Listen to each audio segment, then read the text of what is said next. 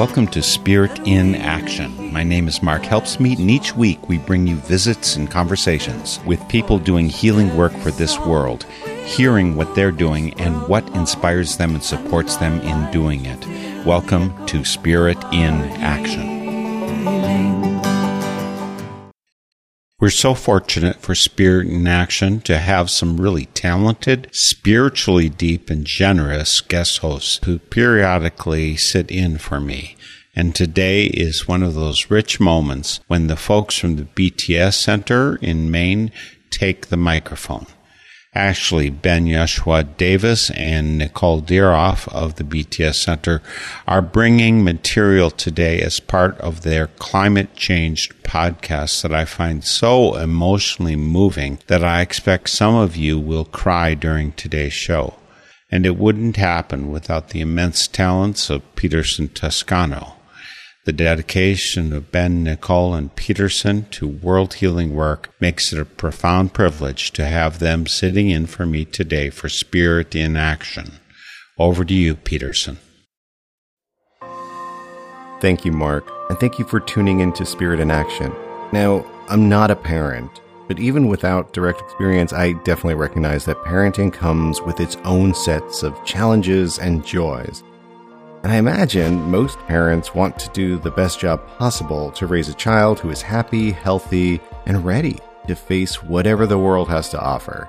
But today, many young adults are seriously considering whether they should even have children. Political instability, extreme weather, and uncertainty about the economy are frightening.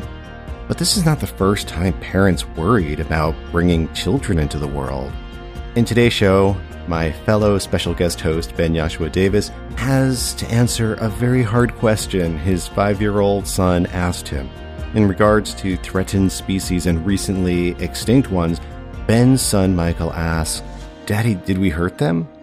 Yeah, I mean, when do you tell your child about climate change, and how do you tell your child? Ben and I collaborated to create an audio essay for you. It is beautiful and powerful. Then Nicole Diroff, our other special guest host, speaks with her own father about his fears and concerns when she was little. Nicole also speaks with Hannah Malcolm. Hannah is incredible. She's ordained in the Church of England and is currently writing a PhD on a theology of climate and ecological grief. This episode you're hearing is part of the monthly podcast series called Climate Changed. It's a project of the BTS Center. This is an organization that seeks to promote spiritual leadership in a climate-changed world. And you can learn more about the BTS Center at thebtscenter.org. So let's begin with Ben Yashua Davis and his audio essay, "Daddy, Did We Hurt Them?" Meet my son, Michael. Hello. What are you doing today? I might be sewing sea glass today. Sea glass? What sort of sea glass? Sea glass wrapped in wire. Sea glass wrapped in wire. What is your favorite thing in the whole wide world? My family and God. I swear we did not cue him to say that. Michael's 6. He's in kindergarten at the little 2-room schoolhouse on the island where we live. Pre-K through 5. 9 students. Michael spends a lot of time outdoors. At the school on Forest Fridays, shooting baskets in our half-overgrown backyard. At the farmstead of his BFF Hayden, where he runs around gleefully among the chickens, playing all the games with swords that Mom and Dad won't let him play at home. My love for him could reignite the sun. That's also true for my 2.5-year-old ball of adorable ferociousness, Genevieve, but let's just talk about Michael for a moment. We're in that peaceful season where parenting is a mutual love affair. We play baseball and he changes the rules every time he's about to lose. We read long chapter books together about toads and toll booths and dragons, and, I hope soon, about hobbits. We have family dance parties where I've almost convinced him to like songs written more than 5 years ago. We pray together every night. saying the words that my grandmother taught my mom, and my mom taught me. And he thanks God for coming home and seeing Daddy, and prays for his friend Ari, who moved away a few weeks ago, and asks for God to help him be a good listener and to be okay when he makes mistakes. We have this game that we play. It's almost become a litany. Michael, guess what? What? You love me? And why do I love you? Because I'm your son. And why are you my son? Because God wanted me to be your son. My children are pure gift. Yes, sometimes crying, tantruming, utterly exasperating gifts who break things and poop in inconvenient places, but still pure gift. My children are the ones who keep me grounded and teach me joy. That's important for me. I work in climate, and I love my job. But sometimes I have to stare into the abyss that is the consequences of our flagrant abuse of the world. And some days that's fine, but other days the abyss stares back in ways that break my heart. One night at dinner, I was explaining to Michael that I would not be able to put him to bed that night. I would be working in my office on a gathering about helping people grieve for all the places in the world that have been hurt. He asked, "Did we hurt them?"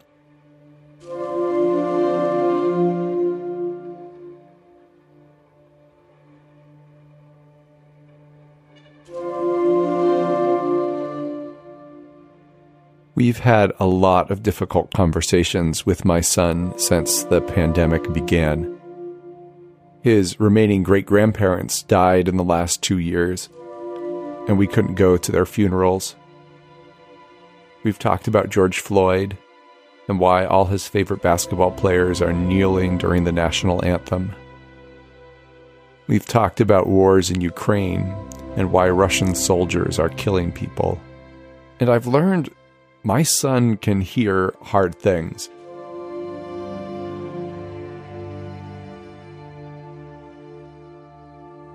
How do you describe planetary devastation to a 6-year-old in a way that's not either straight out terrifying or straight out lying?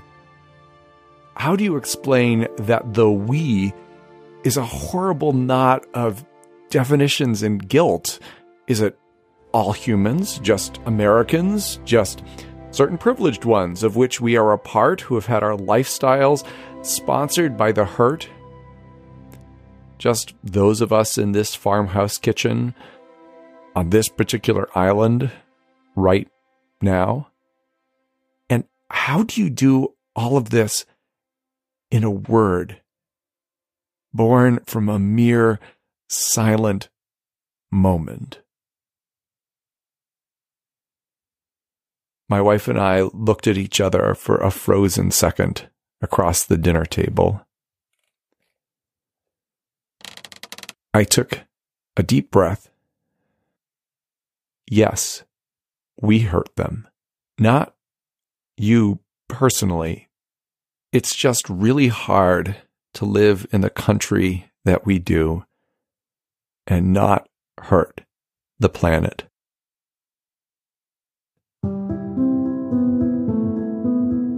I'm taken back to when Michael was born. It was maybe the holiest moment of my life. No one could describe what it would be like to watch my child take his first breath.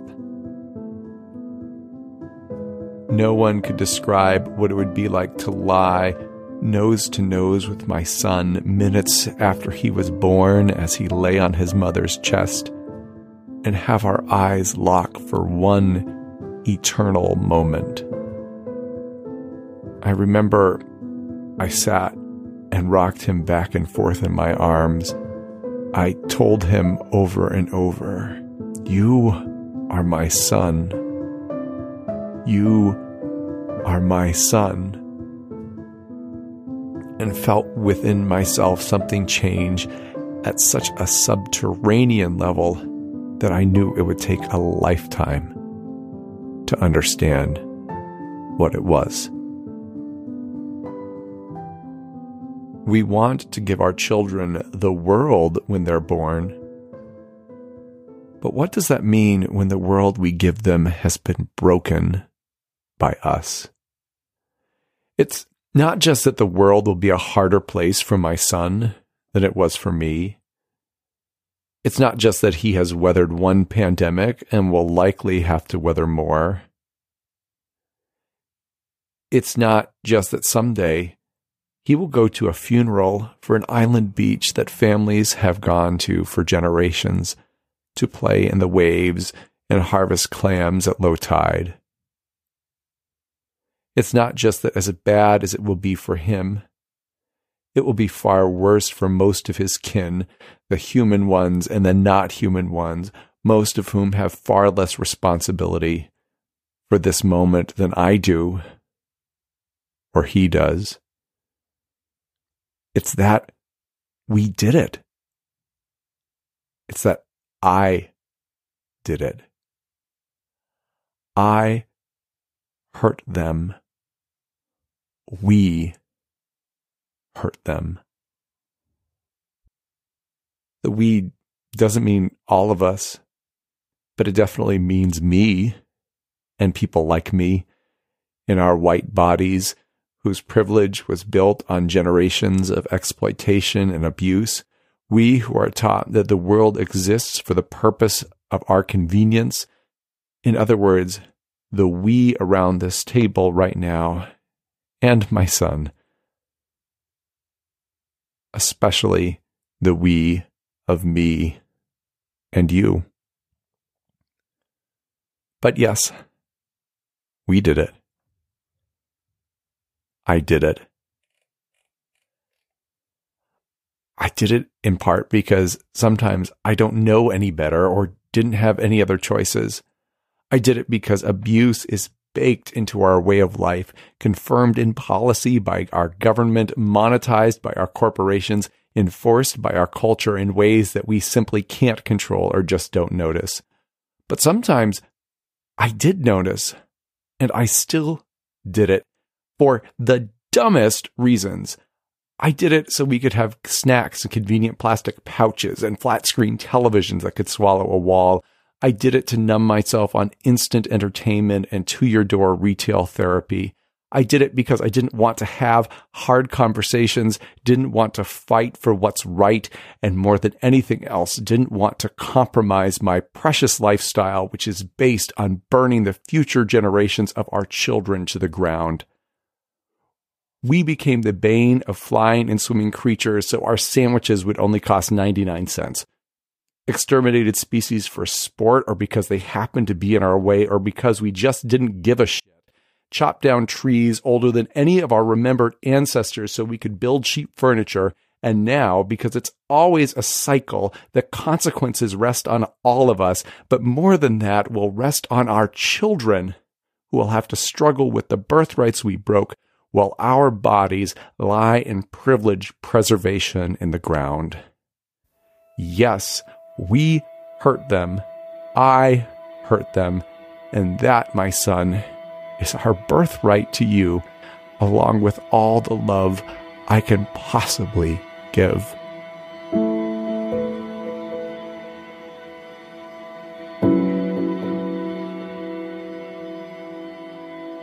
Back at that kitchen table, my son paused again. I want to stop people from hurting them, he said.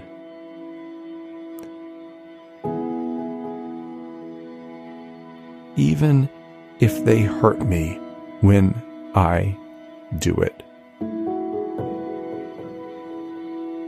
In this moment is all my rage and grief and hope.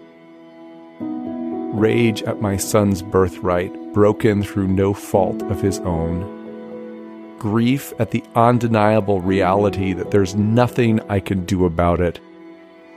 and hope because of the determination of a single young soul who wants to stop people from hurting his kin, even if people hurt him when he does it.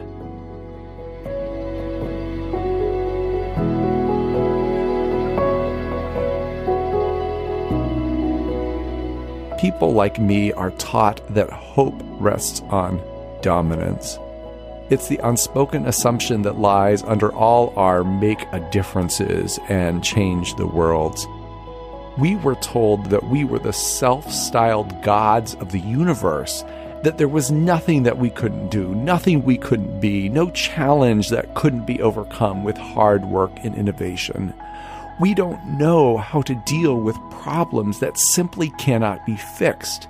We have no way of hoping in the face of problems that cannot be fixed, because hope for us must always be an expression of power. Against all of this, there is, I want to stop people from hurting them, even if they hurt me when I do it. And there is power there that goes beyond the mere utility of saving the world. It is its own precious gift, one that doesn't need to save anything in order to be of incalculable worth.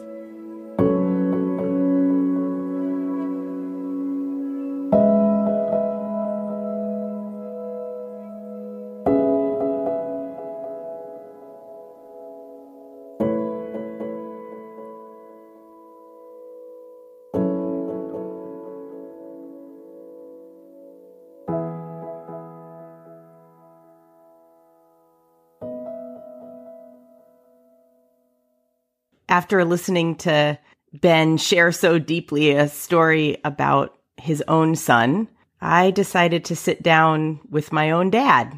Hi, Dad. Hi, Nicole. Ben's audio essay both opened my heart and got me thinking. Yeah. We're a little older than Ben and his son in sort of a different phase of life. In fact, I have a child. You have a grandchild about the age of Michael. Introduce yourself in whatever way feels right to you. Well, curiously, I'm a Michael as well. So I'm an engineer by training and education. I'm now retired, but spend a lot of time working in the church. You know, I'm not really a big church person.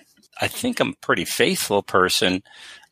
Not hugely engaged in the institution of the church, but family's sure important. Thank you. I wonder if there's anything you remember from me at 5, what I was like at 5, or what it felt like to be a dad of a 5-year-old young girl. As Ben commented that his son can ask important questions or can hear important things. That's one of the standouts for me relative to you and also your brother, Jonathan, that, we had pretty clear conversations and you asked pretty pointed questions. Just the way, Michael, 6-year-old, 5-year-old Michael, makes very pertinent comments. Children can see through the clutter. There's a lot of clutter in our environment, and sometimes their view is more direct. Yeah. I think it's really easy as parents and grandparents to feel like kids are not ready to hear more. This is a real opportunity for families across generations to notice some things, to talk about the ways we're choosing to live in the world, and to name that there are some choices in that. There are some values that we bring to those choices. When we articulate things, when we try to answer questions, there's always a feedback loop that helps clarify things for us. If you just contemplate it in your mind, there's something powerful about speaking the answer out loud that is both clarifying for you because you've had to articulate it, and it also takes you to next steps. Yeah. I feel like Ben wrestles so actively in his piece around his own and his family's own level of guilt in relationship to what's happening. As I talk with people of different generations about the climate crisis, there is a sense from young people that there's a real sense of anger and frustration, not being in decision-making roles yet and feeling like they will bear out the consequences of lifestyles that both you and I have grown very comfortable with. Yeah, it's true. Very true. Yeah. And I wonder how and if you're talking about that at all with your peers, and how for you hold those emotions. Lord knows there's plenty of things in the world today that we can regret, which are things of our making one way or another, whether it's climate change or something else. It can take you down. It can bring it to a pretty low spot. The way I cope with that is really kind of the, okay, acknowledge it, own it, make a plan, and do something about it. Mm-hmm. Get off your bum and do something about it. Mm-hmm. Because there are things we can do. We can steer the boat in one direction or another. It's long term. It's not a sharp U-turn. It's a slow arc. Mm-hmm. Mm-hmm. Makes me think about where Ben went in his audio essay. The ending point is really him taking in Michael's sense that he's willing to sacrifice. He's a 5-year-old willing to sacrifice. Ben's reflection on our hope not lying in dominance, which is often where we put our hope, in a sense that we'll be able to fix it. We'll be able to figure it out and win whatever fight we're in. Ben points to his hope coming from Michael's willingness to be selfless.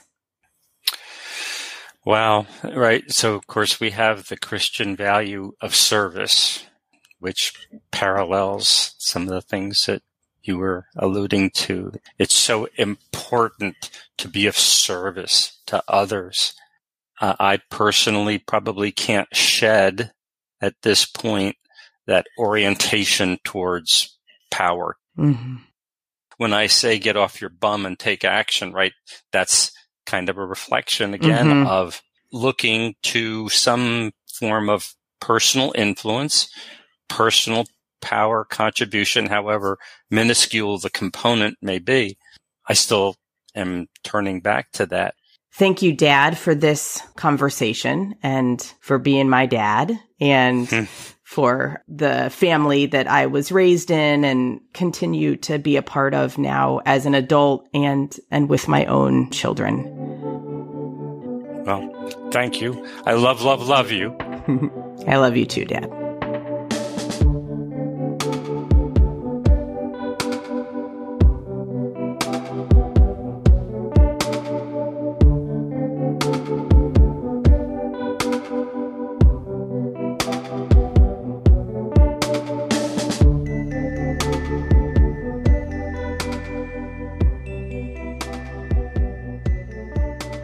Hannah Malcolm, thank you so much for agreeing to have a conversation with me. It's really lovely to have this conversation with you, and I found Ben's audio essay really moving, incredibly thoughtful in the way that it was put together. When people ask you what you do, how do you respond to that question? I usually start by saying that I'm training to be ordained as a priest in the Church of England. And then I say that I'm also writing a PhD about how we can think theologically about loss because of climate breakdown and ecological collapse. Usually that's sufficient to create an awkward energy between me and the other person. Either they would rather not talk about religion or they'd rather not talk about climate change, and sometimes it's both. If the conversation goes further, we might talk about how those two things also interact in other parts of my life, in some of the kind of organising and campaigning work that I do. That's plenty. You are listening to the beginning of a conversation between Nicole Dieroff, host of the Climate Change podcast, and Hannah Malcolm. Hannah is the editor of Words for a Dying World, Stories of Grief and Courage from the Global Church. You can find a full transcript of today's show and a discussion guide by visiting thebtscenter.org. In the second half of today's show, Nicole and Hannah go deeper as they consider living and loving in a climate-changed world. Stay tuned.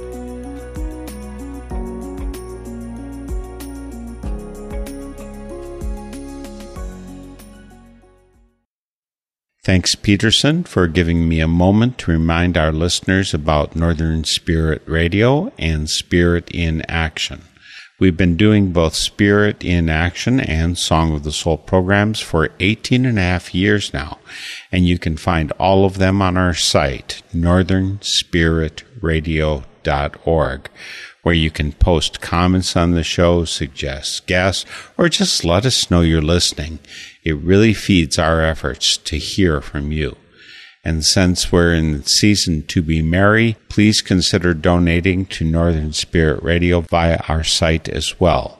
You are what makes us viable and sustainable, because we've avoided the nefarious influences of government and corporations by funding our efforts only with your donations.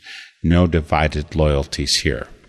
And while you're visiting northernspiritradio.org, you can check out the 35-plus stations across the country where we're broadcast. And remember to support them as well when you're pulling gifts out of Santa's bag. They do so very much with so very little. They deserve whatever help you can give them from your hands and from your wallet. Let's head back to today's guest hosts from the Climate Changed podcast and the BTS Center, Ben, Nicole, and Peterson Toscano. We'll jump right back into the conversation between Nicole Dieroff and Hannah Malcolm.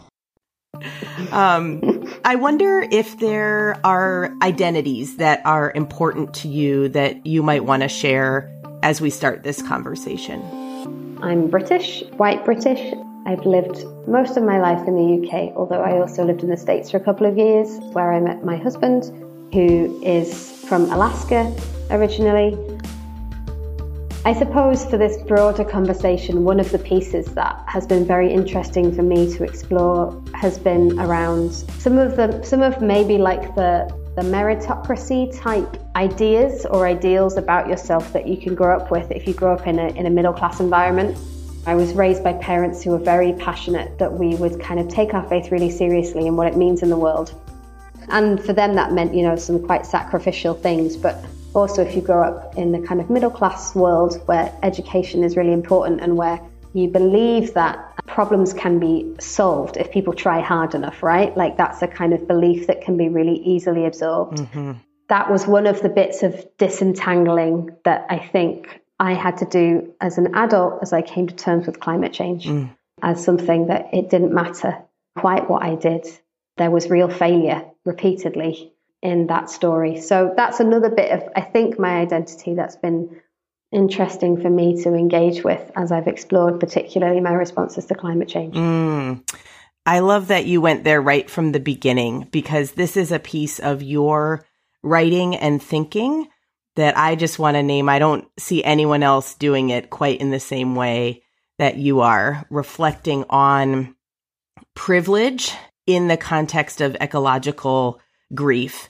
And I think Ben does that also in his own way, including really at the end where he starts probing into what hope looks like when it's not about dominance and it's not about figuring out the fix.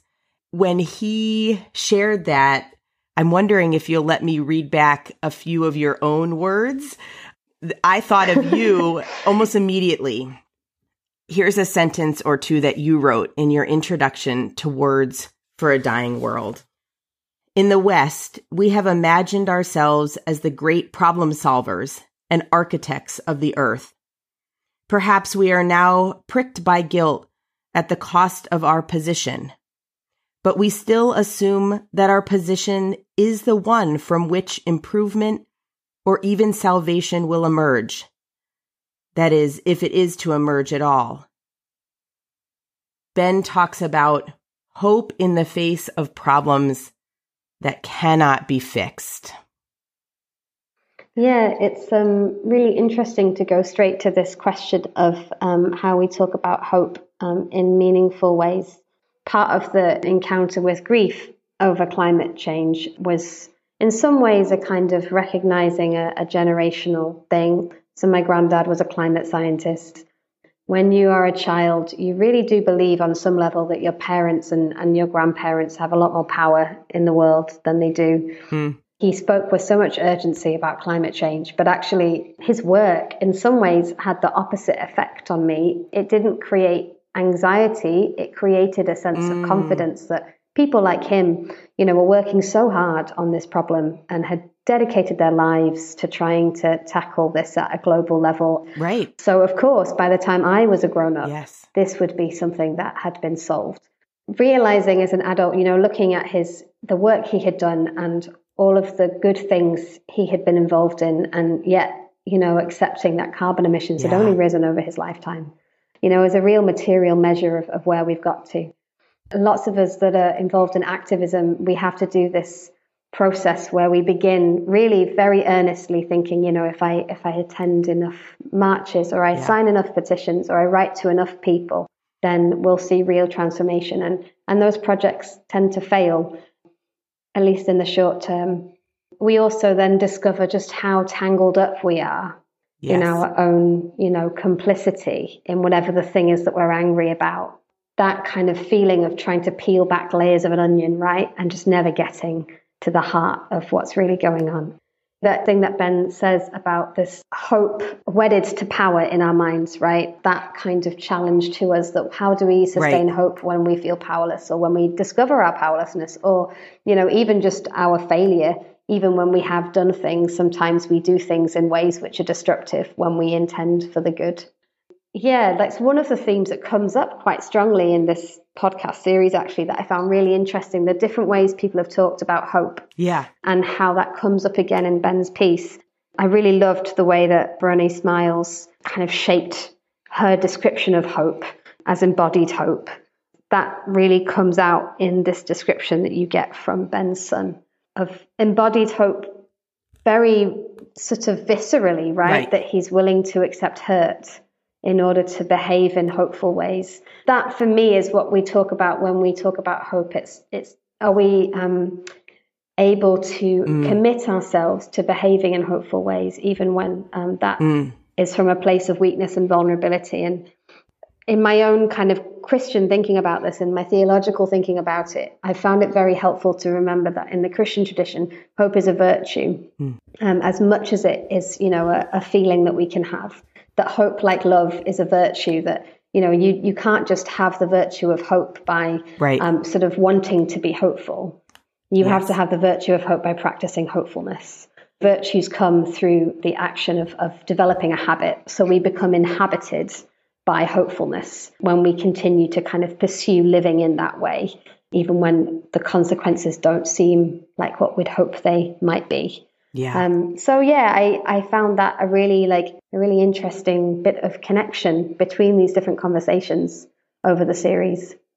Thank you so much for adding that description of hope to this thread that we absolutely have been following in the podcast this season. As Ben wrestles so actively with the use of the word we in his audio essay, I wonder your take on that, especially as you were the editor of a book of stories from all over the globe, people sharing grief and courage I wonder how, as an editor, you responded to the different times when people used I or we in terms of the corporate and or personal responsibility for the crisis we're facing. There was a couple of different ways that this manifested itself in the way the book came together. I really did notice a sort of geographical divide in how people situated themselves. Someone, actually it was David Benjamin Blowitt, who pointed out to me that when he read the other essays in the book, he said that a lot of the accounts from the West came across as really lonely. They felt lonely because the people writing them seemed lonely in their experience of this loss. This sense of, living in a culture that is not acknowledging the problem and feeling a sense of detachment, right, and isolation as a result. And also, that's a highly individualistic culture. And so the personal came to dominate. And also, to be honest, I think as well, even for those who tried to talk about their corporate response in the West, there was a real, there's a real sense that like extractive capitalism is a very lonely place to live. Like it creates loneliness. It alienates us from each other as well as from the land. And so there was a real I focus, not only in terms of talking about responsibility, but also in terms of sense of loss. Yeah. In a lot of the accounts that were based in the minority world, a sense of corporate identity was much stronger in the accounts that came from majority world writers, both in the sense of what they had to lose and also the response that they were making. Wow. That was true both in kind of at the present level, like how they described where they were situated, but also in terms of the histories that they drew on. So one of the things about editing it that was just a learning thing for me was this historical intergenerational dimension to putting the collection together. When I started the process of thinking about it, I thought I'll probably divide this book geographically. Yeah. So I'll probably have people from different parts of the world and group those contributions together, and then they'll kind of interact with each other in interesting ways, and we'll see different perspectives, but from similar locations. But one of the themes that really emerged from people's contributions that just hadn't occurred to me at the sort of to the extent that it came out was this, that we're creatures of history, that climate and ecological grief takes place in relation to the past, present, and future.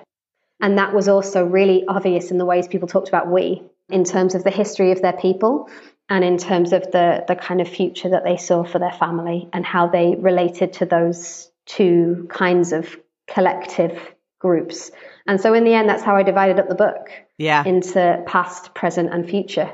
Obviously, those locations in time also confront each other and overlap, and they fall apart, and also they hold us in place. Yeah, that was, I think, a really interesting element of this I versus we dynamic. I wonder for you what it meant to turn to the globe. Why listen to stories from all across the globe as you make meaning of understanding the grief we're facing as a species? There was quite a basic reason, which was that we do grieve something that feels like the loss of the whole, but also that grief is manifest in particular places.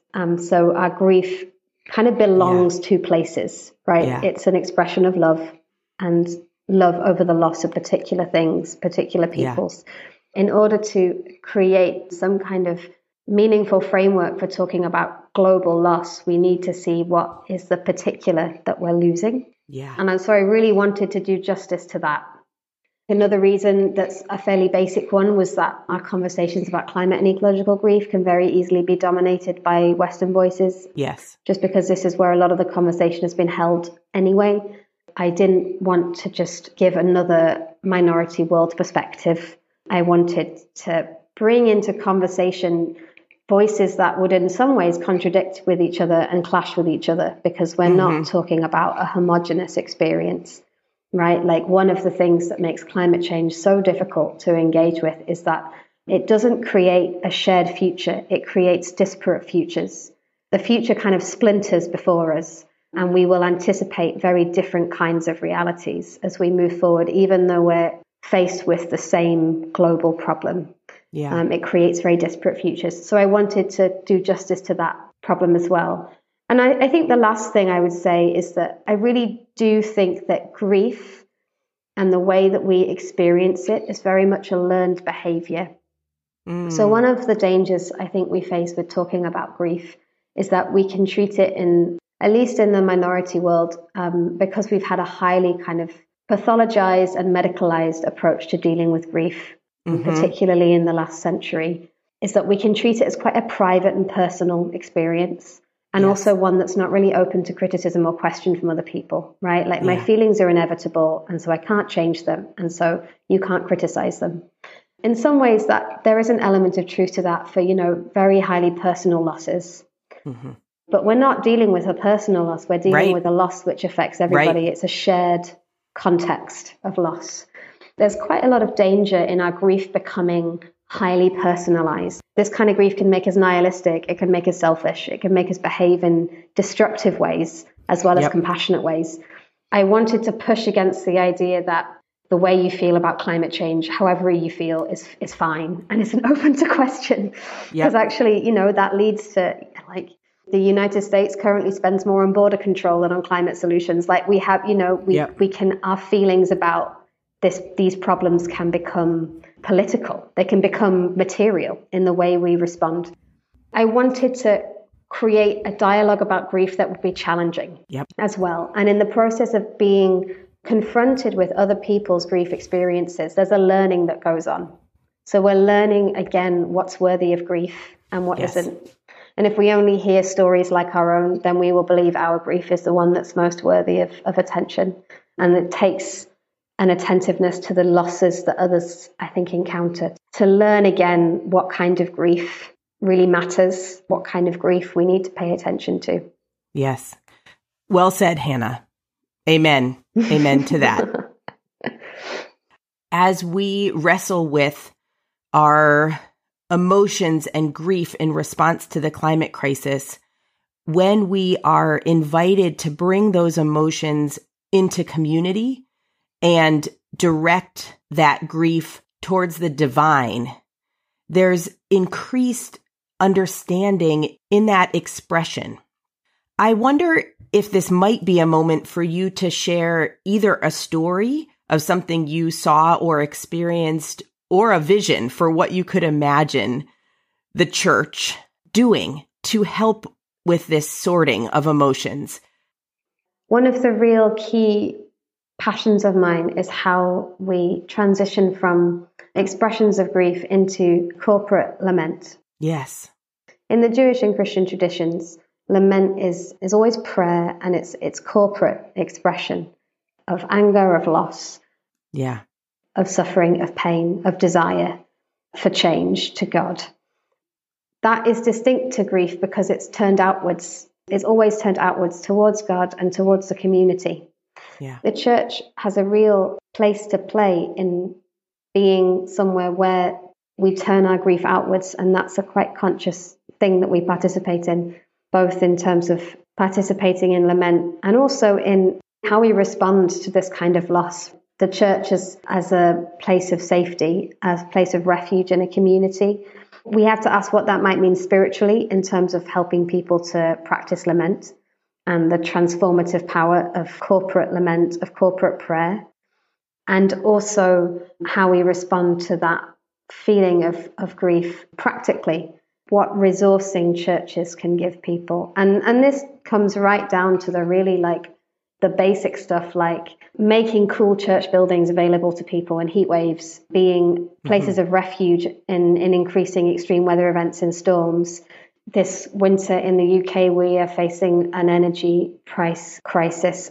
Churches who are able to do so, many of them will be offering warm banks where people can come and be warm in a building. Yep. There is that spiritual practice that I think is vital. And in many ways, the church is already resourced to do it because we already have the lament psalms. We already have these practices of confession, of turning to God collectively, acknowledging where we've gone wrong, asking for help, sort of acknowledging pain, and then looking to a kind of conviction that death cannot win. And then we're sent out into the world.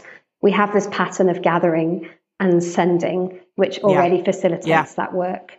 And how we incorporate into that really practical expressions of response to climate change is, I think, vital. So churches already are good at doing a lot of this stuff with things like food poverty, with responding to other kinds of immediate material need. Lots of churches do that work. But how we think about these other kinds of crises coming around the corner and what it means to be a refuge physically as well as spiritually for people, and the relationship between those two things.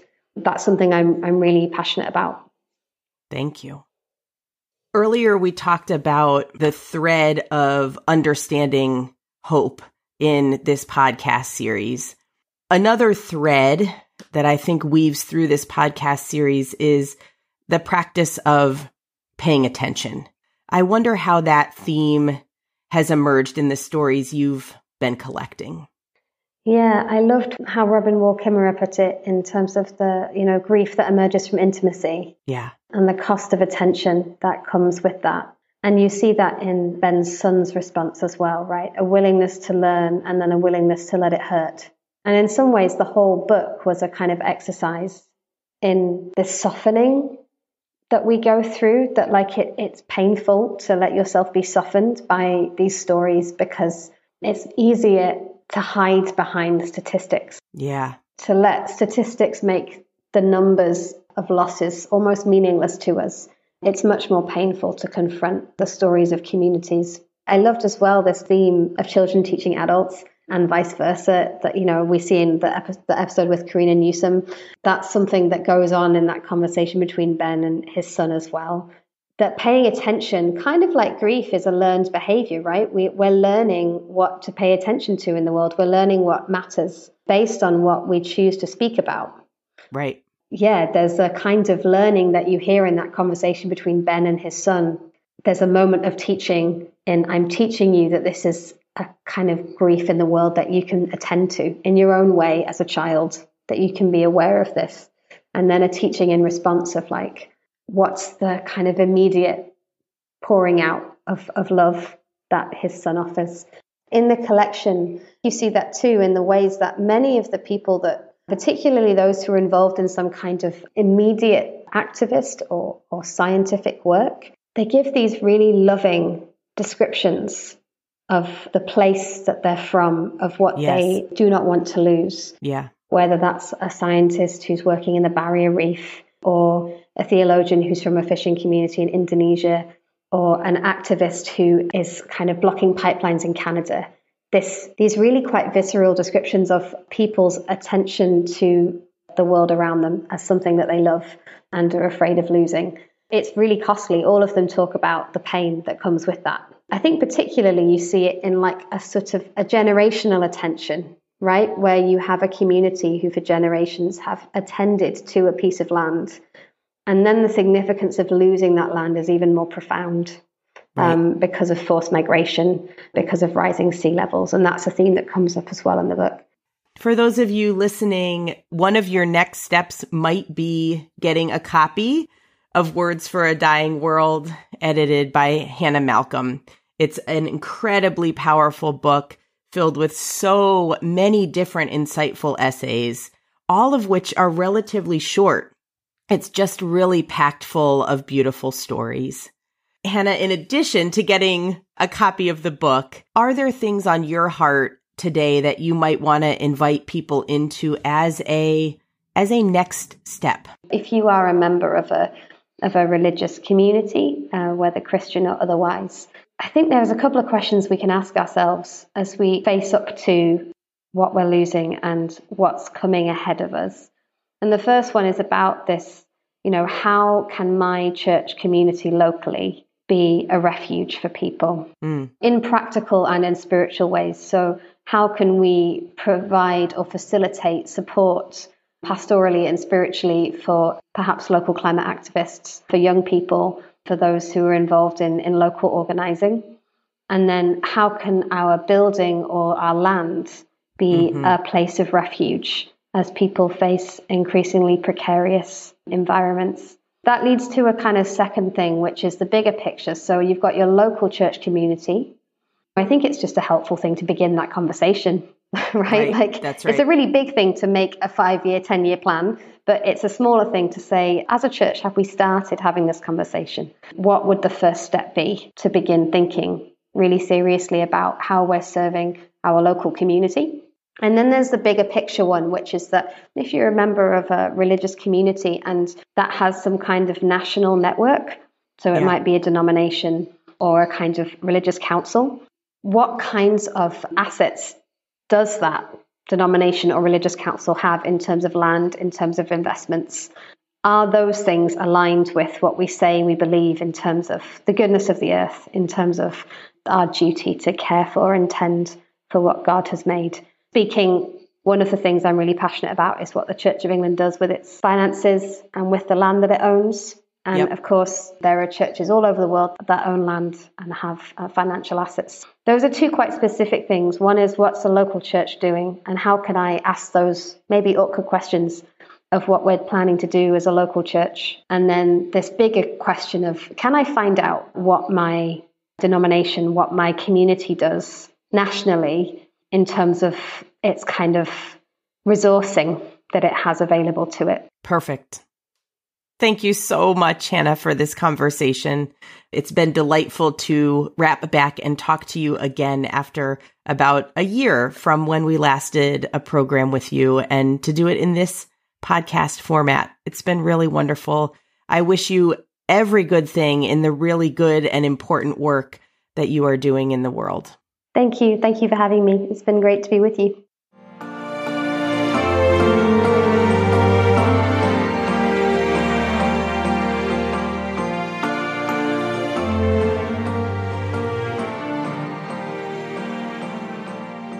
You can follow Hannah Malcolm on Twitter at Hannah M. Malcolm. She is the editor of the anthology Words for a Dying World, Stories of Grief and Courage from the Global Church. It is published by SCM Press and available wherever you get books. We will have links in the show notes. Thank you for listening to this special edition of Spirit in Action.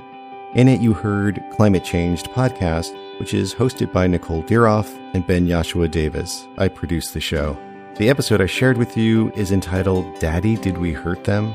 To see full show notes for this episode, a transcript and discussion guide, and to learn about the many online programs and resources offered through the BTS Center, visit thebtscenter.org.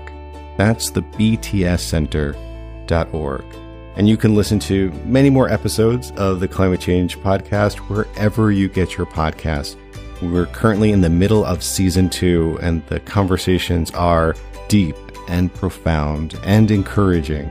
So, thank you for listening. And now back to Mark Helpsmeet.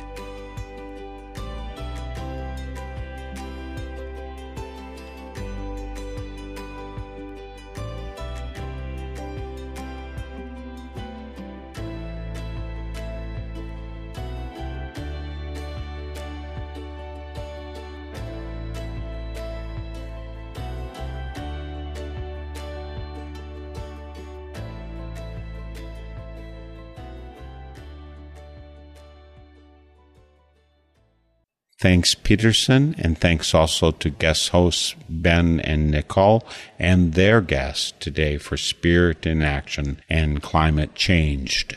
I admire their willingness to have these deep and vulnerable discussions with Ben's son, Nicole's father, and Hannah Malcolm. We've got their links on northernspiritradio.org, along with a lot more. Post a comment, help in so many other ways, and we'll see you next week for Spirit in Action. The theme music for this program is Turning of the World, performed by Sarah Thompson. Check out all things Spirit in Action on northernspiritradio.org. Guests, links, stations, and a place for your feedback, suggestions, and support. Thanks for listening. I'm Mark Helpsmeet, and I hope you find deep roots to support you to grow steadily toward the light. This is Spirit in Action. With every voice, with every song, we will move this world along, and our lives will feel the echo